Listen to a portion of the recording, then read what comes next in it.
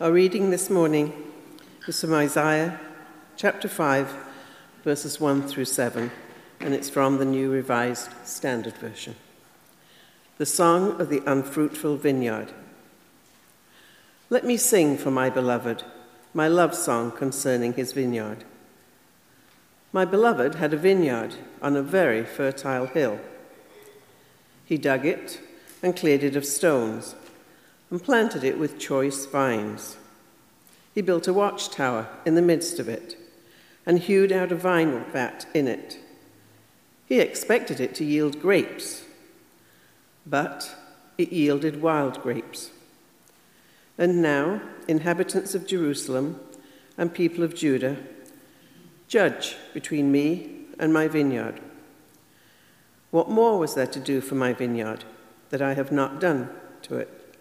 When I expected it to yield grapes, why did it yield wild grapes?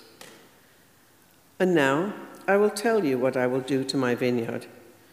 I will remove its hedge, and it shall be devoured. I will break down its wall, and it shall be trampled down. I will make it a waste. It shall not be pruned or hoed, and it shall be overgrown with briars and thorns. I will also command the clouds that they have no rain upon it. For the vineyard of the Lord of hosts is the house of Israel, and the people of Judah are his pleasant planting. He expected justice, but saw bloodshed, righteousness, but heard a cry. Thanks be to God.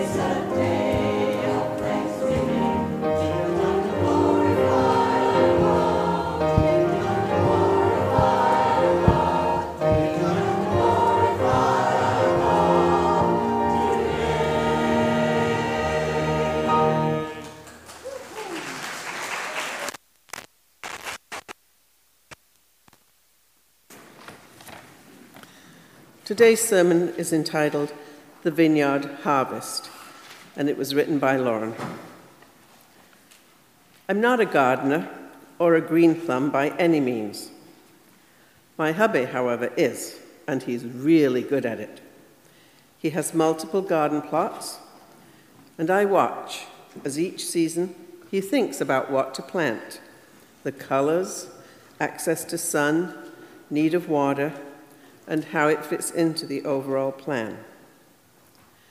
Before even one seed is planted, and things are months away from showing signs of growth, he has invested much into the gardens. Sometimes it takes a few years for things to take, and other times random things seems to pop up which he knows he didn't plant. And all of it with lots of love and attention. He enjoys it, and he's good at it. Perhaps some of you are avid gardeners and can relate. Today's passage comes to us from the prophet Isaiah. It begins as a love song, a love letter between a vineyard owner and the vineyard. The land sits on a hill and is very fertile soil and has the choicest of grape seeds, we are told. We are fortunate to have such property here in British Columbia. In the Okanagan, there's a beautiful wine region and delicious local BC wines. So the imagery of the landscape and the metaphor of the wine grower and their property might not be too difficult for us to envision.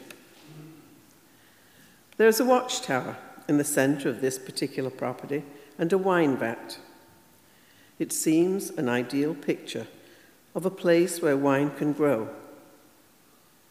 Yet, when the harvest season arrives, the grapes are no good. They are sour and suitable only for some birds to enjoy, maybe. What happened?